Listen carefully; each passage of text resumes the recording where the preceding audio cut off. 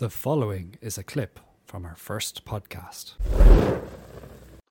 Yeah, one of the things I was just looking at is actually, do you remember the old Dreamphone games? The Dreamphone electronic game.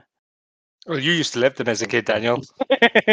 It's fascinating. It is. I was just looking up it there now. It's €105 for the original one if you want it on eBay.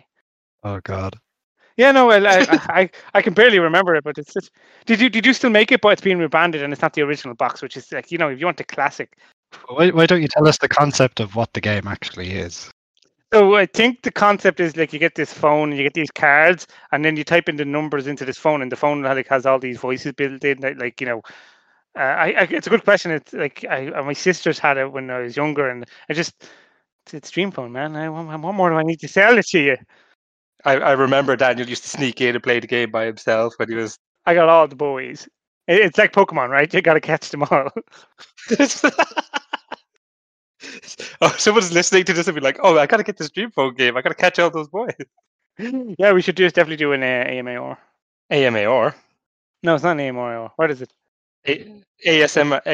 Oh, what's AMAR? Oh, I'll meet on random on League of Legends.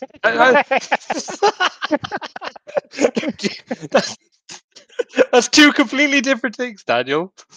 One is about nice, relaxing, soft sounds to kind of get you. One is about rage screaming at Rise for not helping you during a battle. If you would like to hear more, you can follow or subscribe to Virtually Redundant wherever you get your podcasts.